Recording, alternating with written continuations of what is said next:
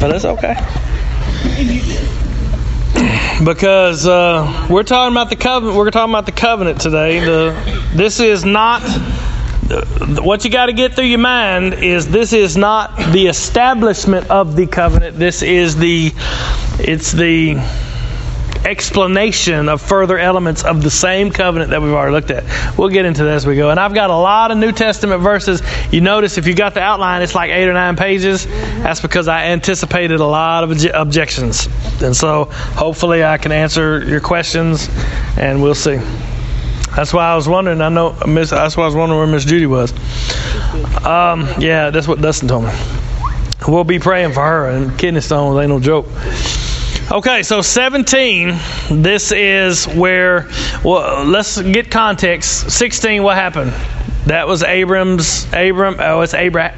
and Sarah's really bad mess up. Yeah, that's where Hagar comes into play. Yeah, Hagar. They tried to help God fulfill the promise. They thought, well, since God promised it would come through Abram's body, he didn't say nothing about Sarah, so evidently we need to give Hagar to Abram and let him, do his thing and have Ishmael. And so that was a big mistake. And God did not condone it. God is not going to recognize Ishmael at any time as the promised seed. But he did give grace to Hagar, and he did give grace to Ishmael. He preserved them. He promised to bless them and to make Ishmael a great nation. And as you move through Scripture, you see that they end up being a huge thorn in the side of Israel for a long time to come. And so, at the end of chapter 16, Abram is 85 years old. Remember, it said he had been in the land of Canaan 10 years, and he was 75 when God called him. He's now 85 years old. At the beginning of chapter 17, Abram is 99 years old. So there's kind of a time gap between 16 and 17. It says in verse 1 of 17, it says that when Abram was 90 years old and 9, when he was 99 years old. So what is that? From 85 to 99 is 14 years? Okay, so it's been about 14 years.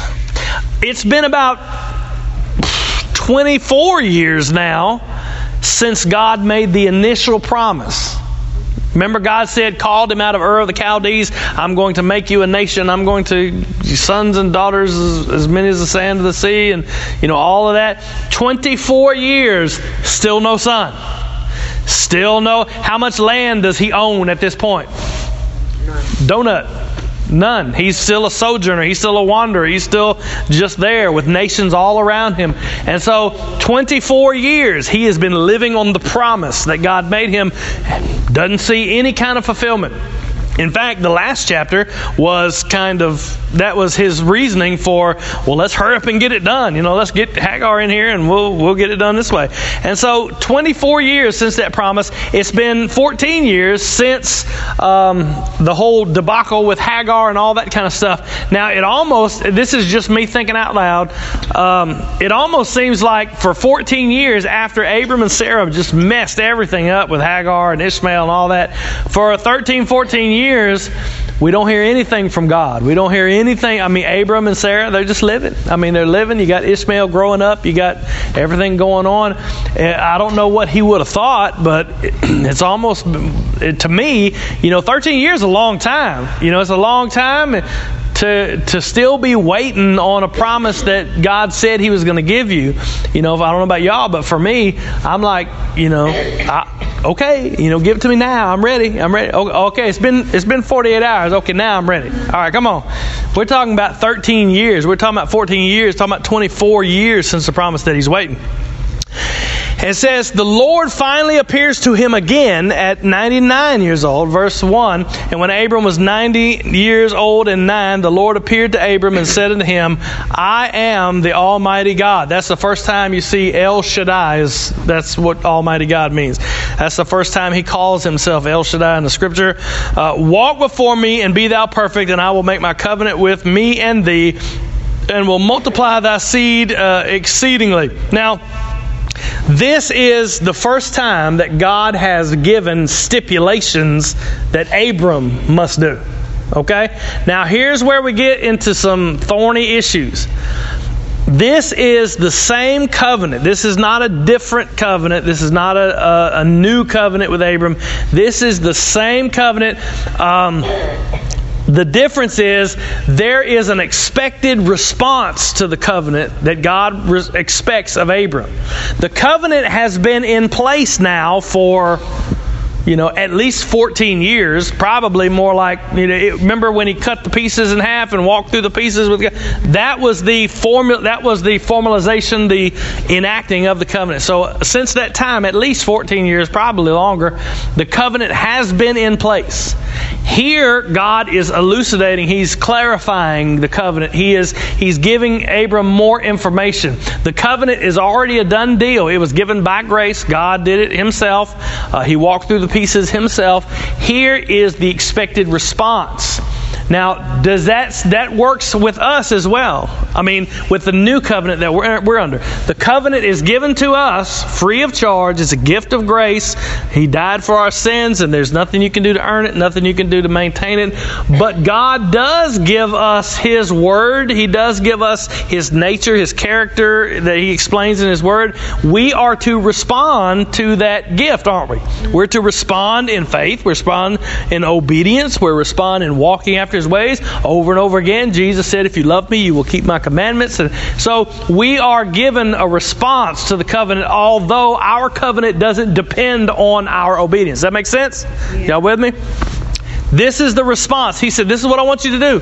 You will walk before me. That means open, honest. That means you will not be deceptive or deceiving or try. You will walk before me. You will put yourself under my protection and my care. You will walk honestly and openly before me. Come to me when you sin and repent and walk obediently before me. You will walk before me, and it says you will be walk before me and be thou perfect. That word perfect means whole. It means complete. Yeah, complete.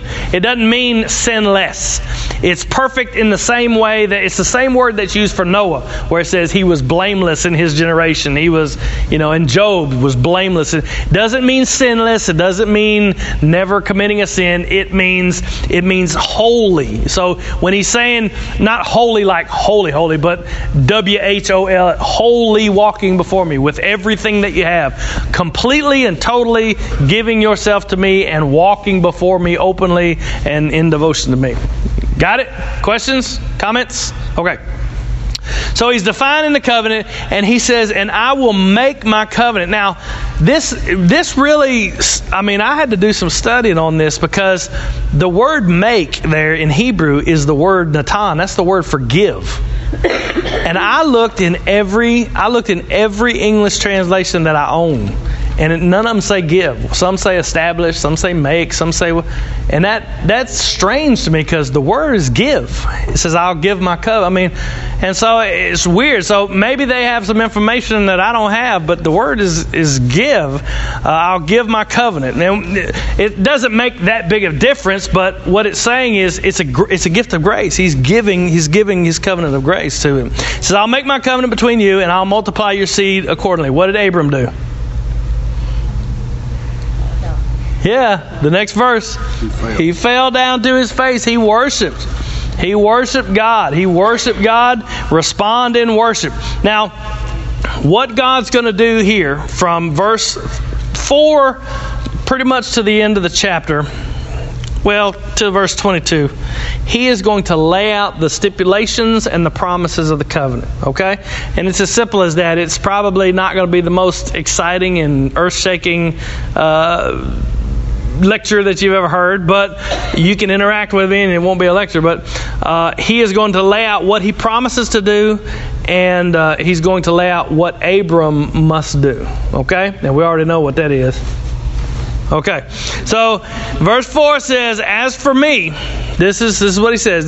He says first, he says, my part, then Abram's part, then Sarah. He includes Sarah in the covenant as well. He says, as for me, behold, my covenant is with thee, and thou shalt be a father of many nations. That's not anything new. We've seen that before, although now instead of being the father of a great nation, he's going to be the father of many nations. This is opened up now because of Ishmael. When he talks about being the father of many nations, here's what I want you to see, and this is going to simplify everything. So y'all, if you don't get anything, get this one thing. The New Testament, over and again, in every stage of what we see here, is going to interpret God's words in this covenant as being fulfilled in Jesus Christ and His people. Okay? So when he says the father of many nations, yes, physically that is a reality. He's the father of the Ishmaelites. He's the father of the Israelites. He's the father of Esau. It was the Edomites, and there's a bunch of ites in there we could go through. He's the father of all of these nations that came from Abram. But the reality, if you remember when we went back to Galatians chapter 3, we go to Romans chapter 4, Paul uses this as we are the sons of Abraham because of faith, because of the promise. I think I wrote it down. Yeah, Romans chapter 4, verse 12 and 13. All this is in the outline, so you don't have to write it down. It says, and Abraham, this is the father of the circumcision, to them who are not of the circumcision only, but who also walk in the steps, that faith of our father Abraham, which he had being yet uncircumcised. Abraham had faith before he was circumcised. It says, for the promise that he should be heir of the world was not to Abraham, or to his seed through the law, but through the righteousness of faith. And so over and again, the New Testament is going to take these, I'm talking about the nation's promise, the seed promise. I'm talking about the land promise, which is a very big controversial deal, I'm sure. The New Testament takes these promises over and again and apportions them to the covenant in Jesus Christ as their fulfillment. Okay? Y'all with me? Yeah. So this is not just history lessons that I'm telling you. So we talk about Abraham and we talk about the covenant that God made. This is not something for way back. This is something that deals directly with us because these are fulfilled in Jesus Christ in our union with Him and with the body of Christ. Okay? Y'all with me? All right, y'all sure are quiet looking at me like, ooh, I wish I had some coffee. Okay. So, father of many nations. And then he's going to change his name. Neither shall thy name anymore be called Abram, but thy name shall be Abraham.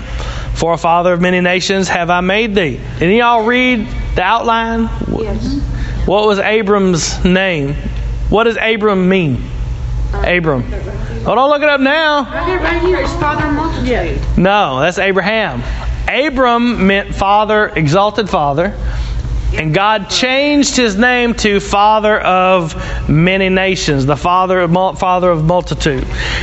God changed his name to signify the covenant that he is now under, and everything's going to start moving a whole lot quicker now.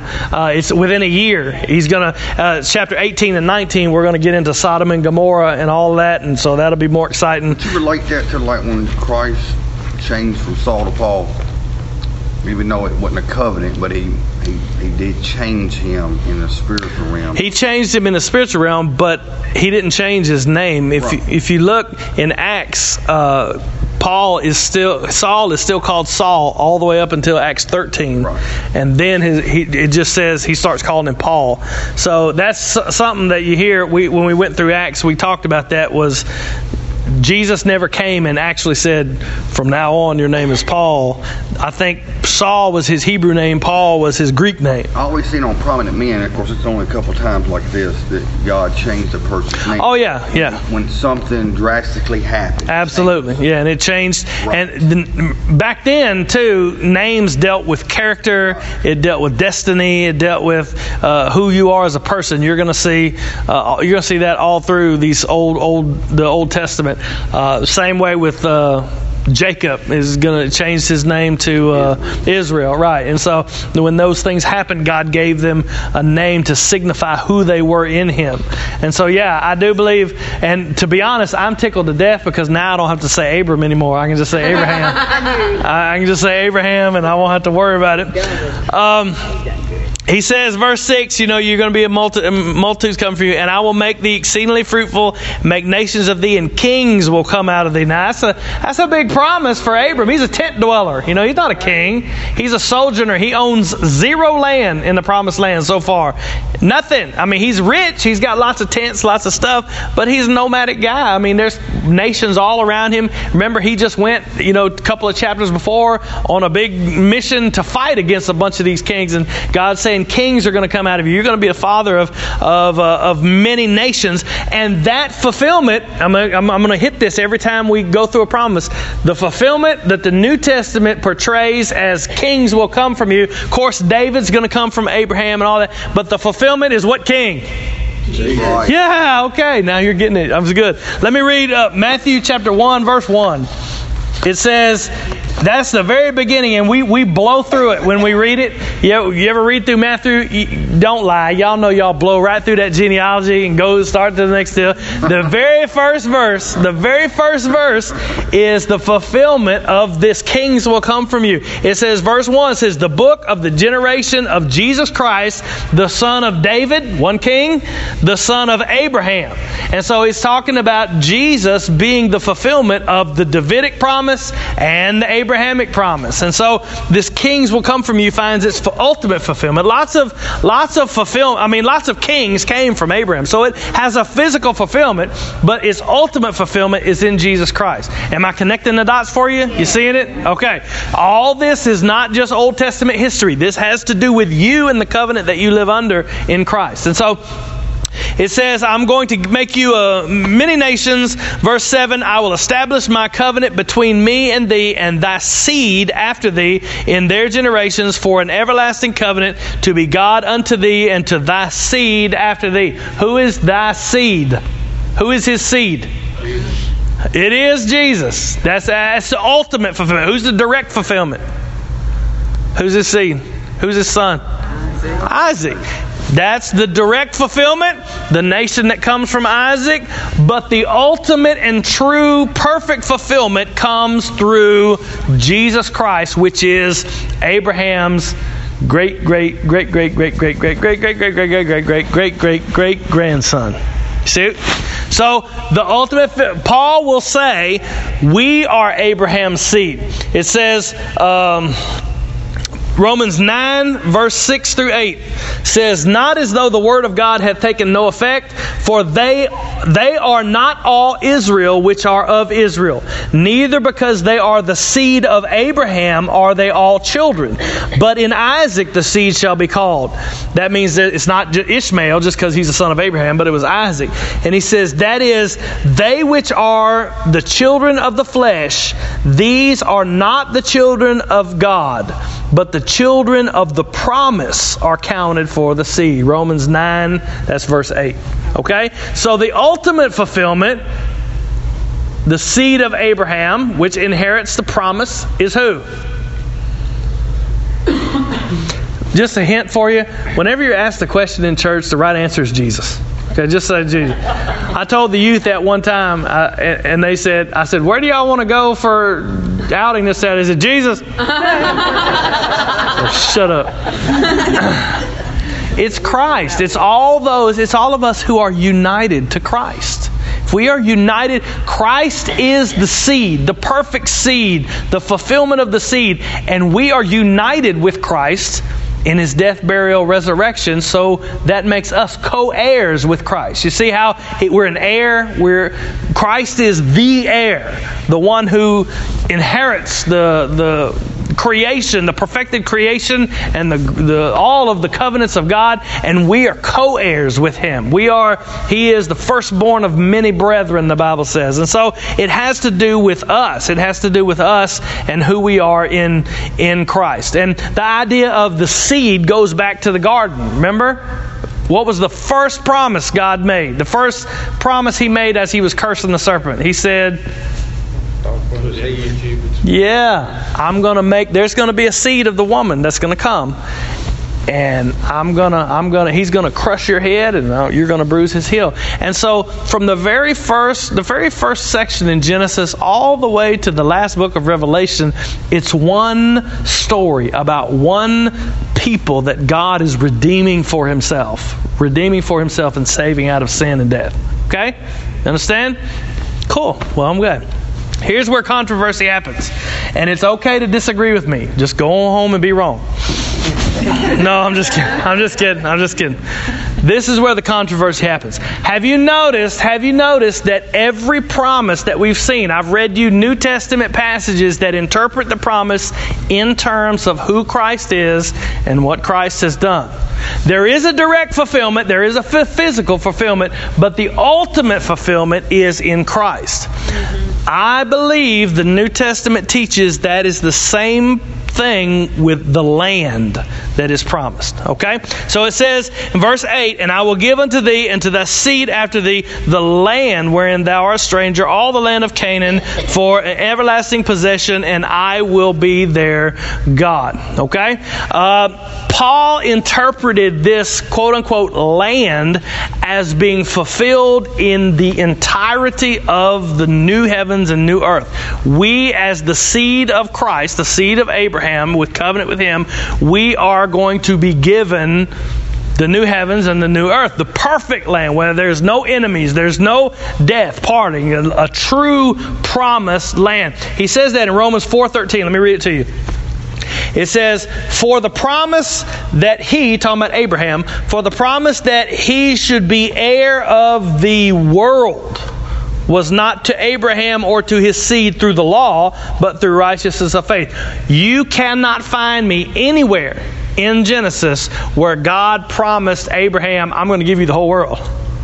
But Paul interprets the promise of this wonderful land, this promised land, he interprets that as the new heavens and the new earth. Creation is groaning to get back to the perfection that it started. It began, the quote-unquote promised land started in Eden, and it was perfect, and everything was wonderful, and it was supposed to grow. It was supposed to expand until it covered the whole earth. And of course, you know the story. Everything got messed up. And when mankind was fruitful and multiplied and expanded across the earth, sin and the curse expanded with him rather than perfection and beauty and the image of God and all those kind of things. Well, God is working in His covenants to bring that to pass. And we know that one day there will be a new heavens, new earth, and it will be the perfection that it was always supposed to be. Okay? I've got two. Let me read these verses to you just so it's okay. This is not an issue that we break fellowship over. So if we disagree, that's fine. The writer of Hebrews interprets the land the same way. Hebrews 11:10, it says, "For he looked," talking about Abraham, "he looked for a city." This is what he was desiring, was a city with foundations whose builder and maker was God. And if you read on down in Hebrews 11, I'm going to read you verses 13 through 16. Okay, follow with me. Listen to what he's saying. Follow the argument. Hebrews 11, chapter 11, verses 13 through 16. I'm going to read all of them. Just those three verses, or 4, 13, 14, 15, 4 verses. I got to count on my fingers. It says, these are being Abraham and Sarah. That's who he's talking about right before it. "These all died in faith, not having received the promises." When Abraham dies, he is going to be the owner of zero land. He's going to own his grave. That's it. He's going to buy, and he's going to pay for that. He's going to pay for a grave, pay for a tomb. He says, "They all died in faith, not having received the promises, but having seen them far off, and were persuaded of them, and embraced them, and confessed that they were strangers and pilgrims on the earth."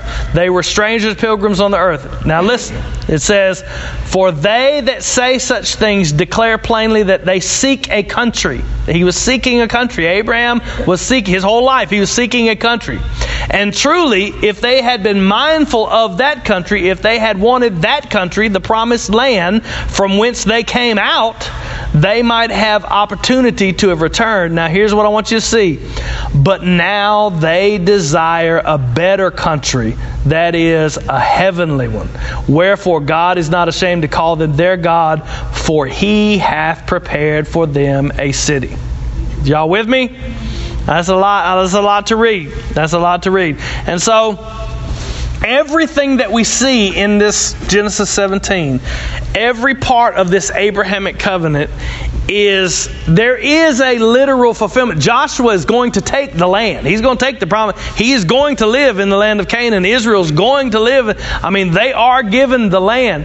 But the ultimate fulfillment is the new heavens and the new earth in Christ. It's talking about the land where there will be no more curse. There will be no more death. There will be no more party, no more dying, no more sickness, no more sin, no more battles to fight. No more of any of that. Y'all with me? Yeah. Is that something we look forward to? That's something I look forward to, for sure. All right.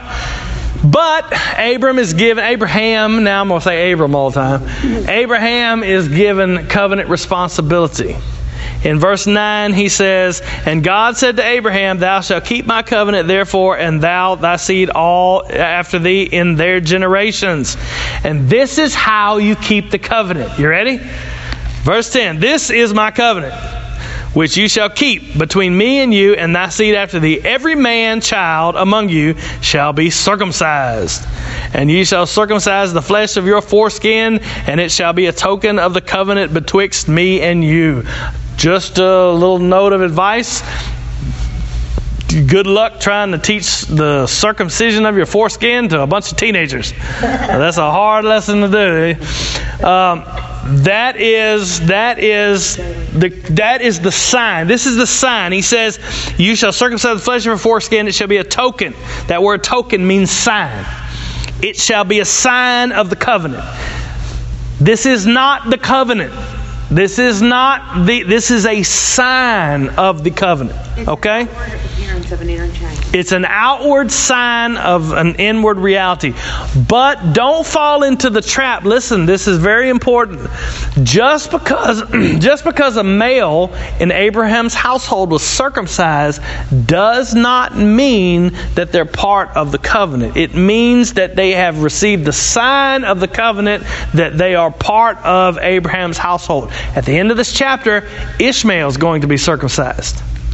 Ishmael is not part of the covenant line.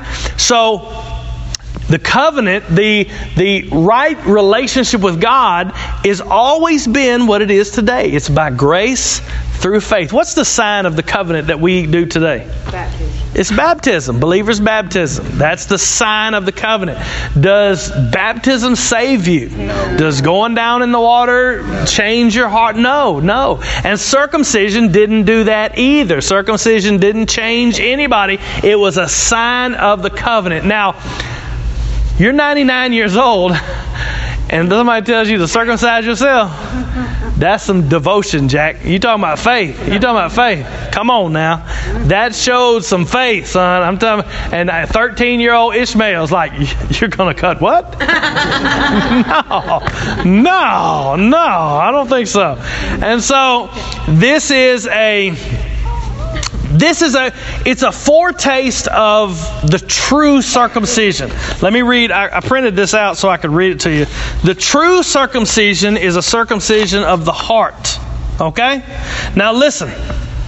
It's a physical sign of an inward reality, just like Jennifer said, a circumcision of the heart. Let me read these verses to you. Jeremiah 9:26.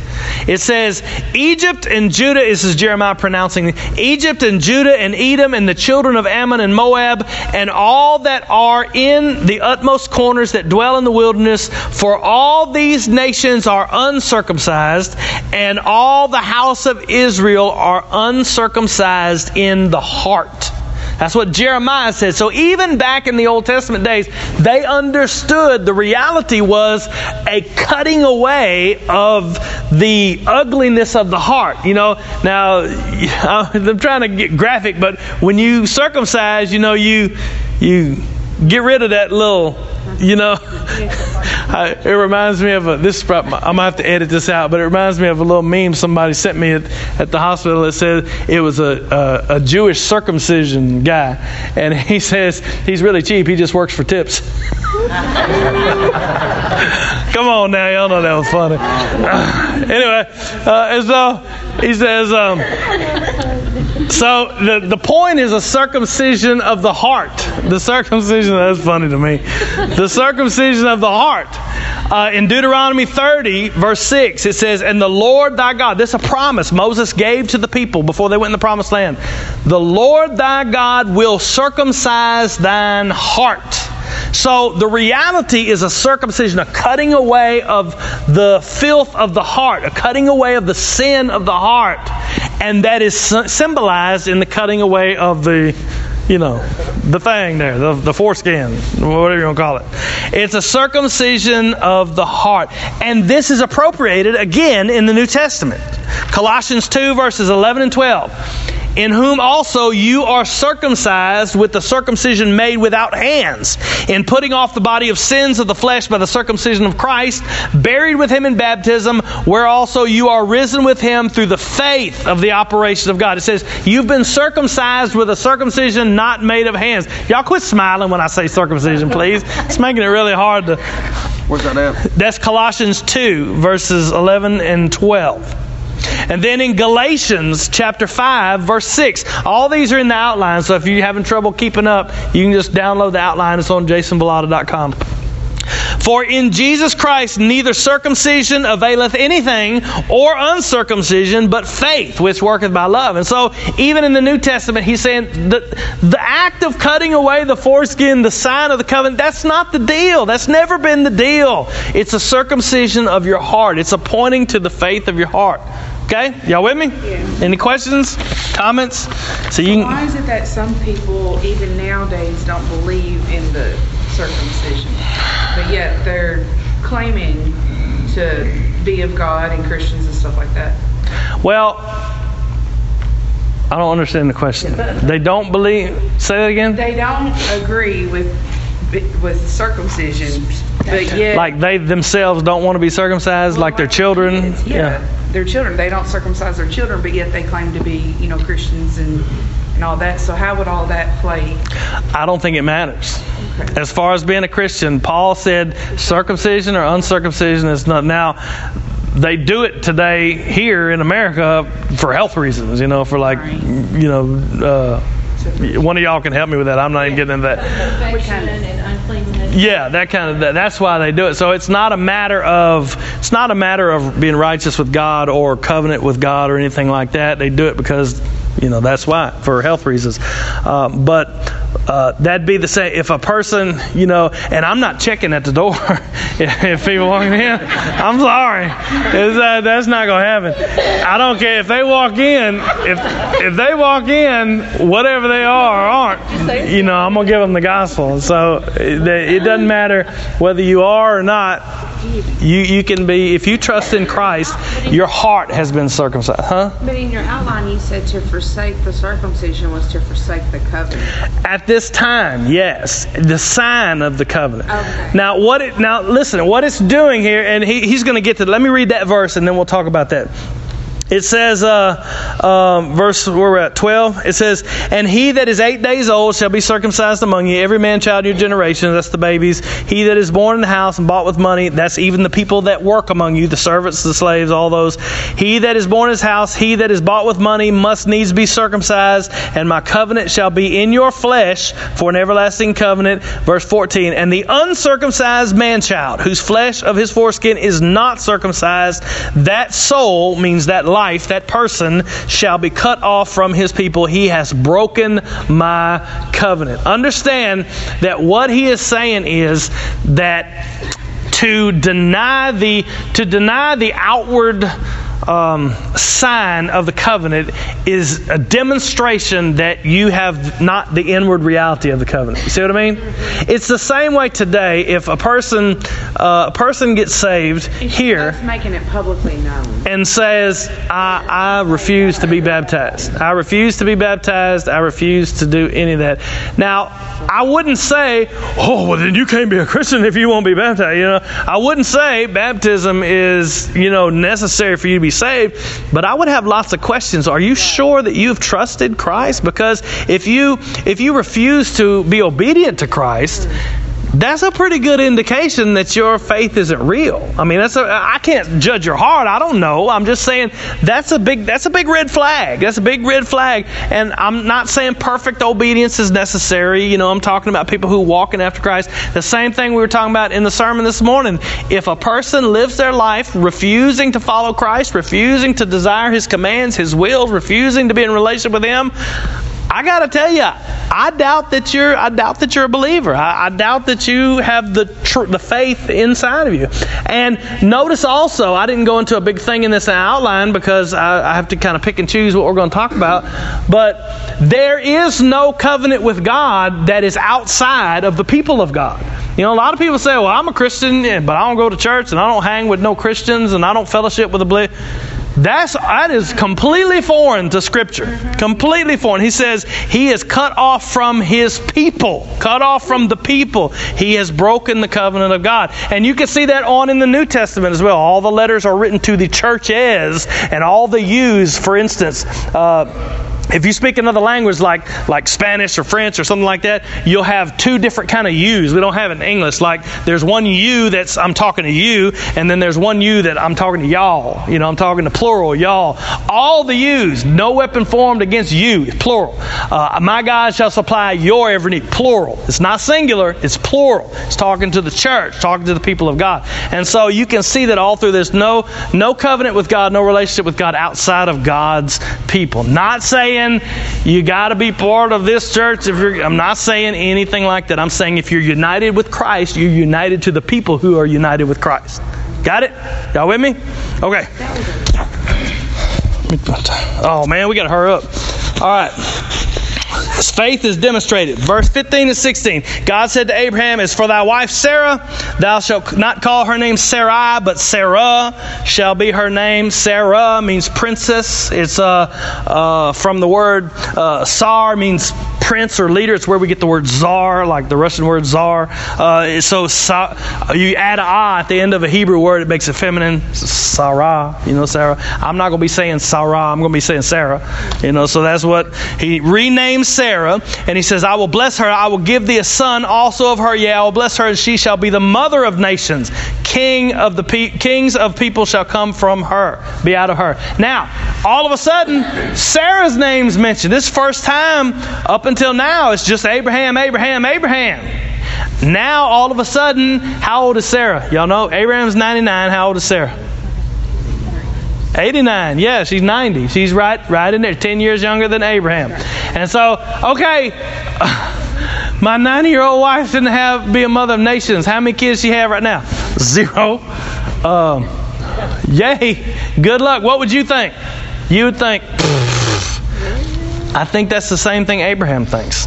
He says, and I'll bless her. And then Abram fell on his face, 17, and he laughed. He said in his heart now, he didn't say it to God. Of course, God knows what he said, but he said in his heart, shall a child be born unto him that's 100 years old, and shall Sarah that is 90 years old bear? Now, there's some question here, and to be honest, I don't have a definitive answer. Is Abraham just flat out doubting the promise, or is just he having a moment of, is he having a moment of frustration and doubt, or is he just flat out, I ain't no way that's fixing to happen? I don't know. I think it's a moment of, he's been waiting 24 years. God, if you would have showed up 20 years earlier, okay, but here we are, 190. He's having a moment of frustration, a moment of doubt, a moment, because we're going to see at the end of this chapter when God says, okay, that's it. Abraham takes off that day and circumcises everybody in his house. And so he does believe and he does trust. He's just having this moment of, it's sinful. He laughs. And you're going to see Sarah is going to laugh in the next chapter as well. And so, because he laughed, God names his son Isaac. He says he names his son Isaac. Where is it? Sarah thy wife shall bear thee a son. 19, thou shalt call his name Isaac. Yitzhak in Hebrew means laughter. Yeah. Can you imagine? Isn't that a turn of events? Yeah. So every time you Isaac, every time you say his name, you're going to remember you laughed when God promised. You laughed, right? Wow. You laughed when God made the promise to you. Every time you call the boy's name, you're saying, laughter, come here. Laughter, come here. And so he names him Isaac. And I will multiply him, and I will establish my covenant with him for an everlasting covenant, and will be a seed. Now, Abram, wait a minute, I missed the verse, didn't I? 18 said, and Abram said, unto God, oh, that Ishmael might live before thee. He laughed. He said, we're 100 years old, we don't have no kid. What did he do? He pleads for the son he's got. He's a 13, 14-year-old boy right here. I got one right here. Just put your promise on him. God says, no. I mean, that's his exact. And God says, Sarah, thy wife shall bear thee a son. Thou shalt call his name Isaac. I'm going to give you a promised son, laughter, and I'll establish my covenant with him. He says, but as for Ishmael, what's Ishmael's name mean? You remember? Nobody remembers? Y'all need to take notes or something. Ishmael means God hears. God has heard. Right? Remember? And so, verse 20, as for Ishmael, I have heard thee. I have heard thee. Behold, I will bless him, make him fruitful, make him exceedingly. 12 princes shall he beget, and I will make him a great nation. But my covenant will I establish with Isaac, which Sarah shall bear unto thee this set time in the next year. This time, next year, she's going to have a son. And so this 24-year waiting, next year at this time she's going to have a son. When God comes to Abram in the tent and right before the story of Sodom and Gomorrah, Sarah's going to overhear this. You're going to have a son within a year, and she's going to laugh, and God's going to rebuke her as well. Abraham's faith. This is it. We're done. It says, and he left off talking with him. God left. And Abraham took Ishmael, his son, and all that were born in his house, all that were born with his money, all the people, he circumcised them that day. Abraham was 90 years old when he was circumcised in the flesh of his foreskin. Ishmael was 13 years old when he was circumcised in the flesh of his foreskin. And the same day, Abraham circumcised and Ishmael, his son, were. Now, I don't know about you, but that's some demonstrated faith. Because... you ever met anybody? No, okay, never mind. Yes. Can you imagine being a servant in Abraham's house?